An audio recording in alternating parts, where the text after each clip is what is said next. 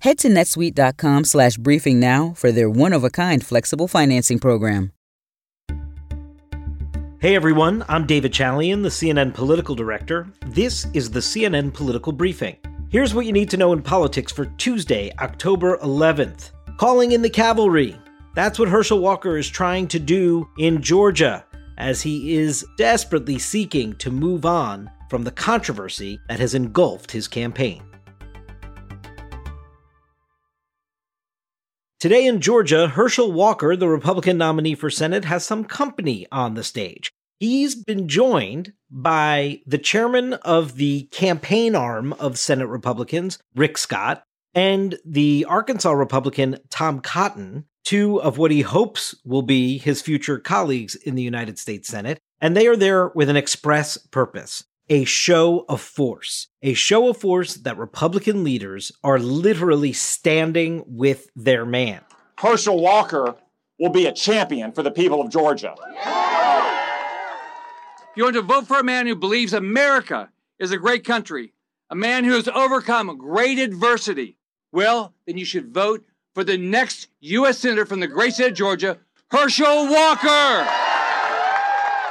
Now, as you know, the last week, Herschel Walker has been battling these headlines and allegations that an ex-girlfriend of his had an abortion that he paid for. That's what she alleged, and the Daily Beast had reported last week. And the New York Times followed up that reporting that not only did he urge her to have an abortion once, but the Times reports, after speaking with her, that she claims he urged her to have an abortion twice. And in fact, the second time, she rejected that plea and carried the baby to term. Hence, she is the mother of one of Herschel Walker's sons. Herschel Walker has spent the last week totally denying these allegations, calling them a flat-out lie, as recently as an email fundraising appeal just yesterday. And CNN has not independently corroborated the accounts that this woman has provided to other outlets.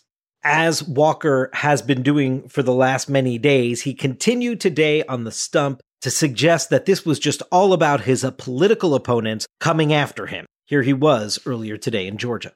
You can see what they're doing. They'll do whatever it takes, say whatever they have to say because they want this seat right here. But I don't think they know that they woke up a bear. Hey, I'm not just a dog now, I'm a bear.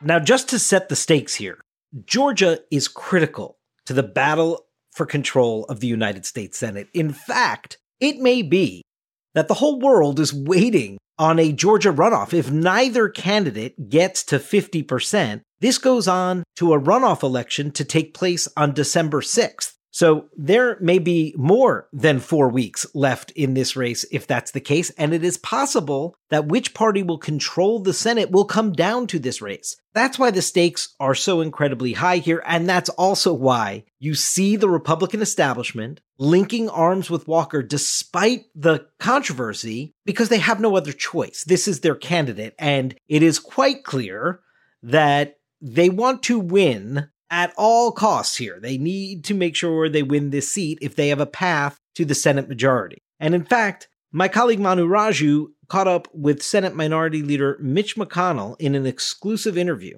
And McConnell made clear there's not going to be one bit of inching away from Herschel Walker. He told Manu that, quote, we're going to stick with Walker and, quote, take it all the way to the end and scrap to the finish.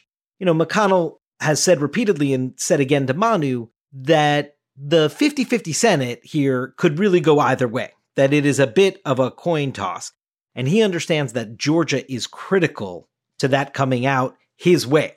What is pretty clear at this point is that this issue is not going to go away. And in fact, the Walker allies are now going on air with a new ad to try and muddy the waters here by bringing up some past incidents in Raphael Warnock's relationship with his ex-wife. So there are now dueling ads on television in Georgia from super PACs that are clearly going to keep this character issue front and center.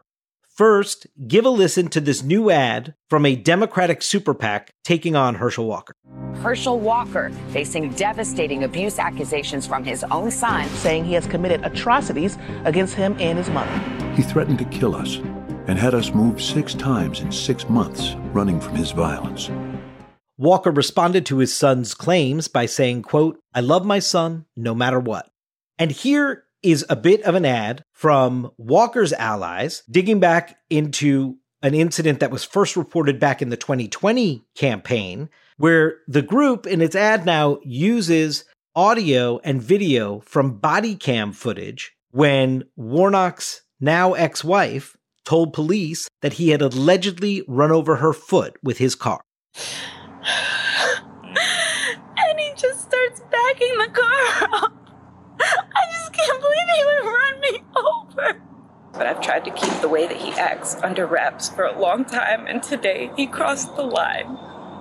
Warnock denied the accusation and was not charged. And as always in politics, follow the money. So that's where the money is going to battle this character issue out on the airwaves. But also, it is now clear that the Republican Senatorial Committee, Rick Scott's committee that he's chair of, is redirecting money from some other races into Georgia. Because again, it's all about fortifying Walker for the Republicans here. They don't see a path to the majority without Georgia in their column. So some $2.5 million in ad spending is now being pulled out of New Hampshire by Republicans and being poured into Georgia. 2 other quick political midterm notes for you today. Mike Pence endorsed Blake Masters, the Republican candidate for Senate in Arizona today.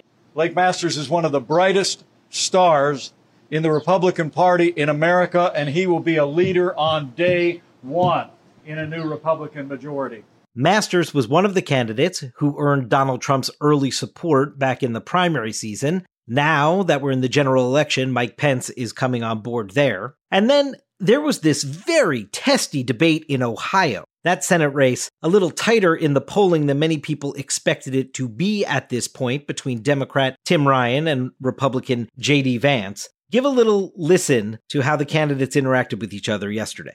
Just a few weeks ago in Youngstown, on the stage, Donald Trump said to J.D. Vance, "All you do is kiss my ass to get my support." He said that. I'm for Ohio. I don't kiss anyone's ass like him.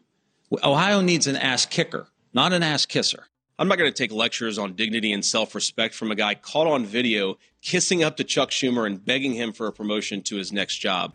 One key thing to watch there in Ohio, do national Democrats start believing that Ryan has a real chance that it's worth investing money in that race? Right now, Ryan has raised a ton of money, but it's all on him.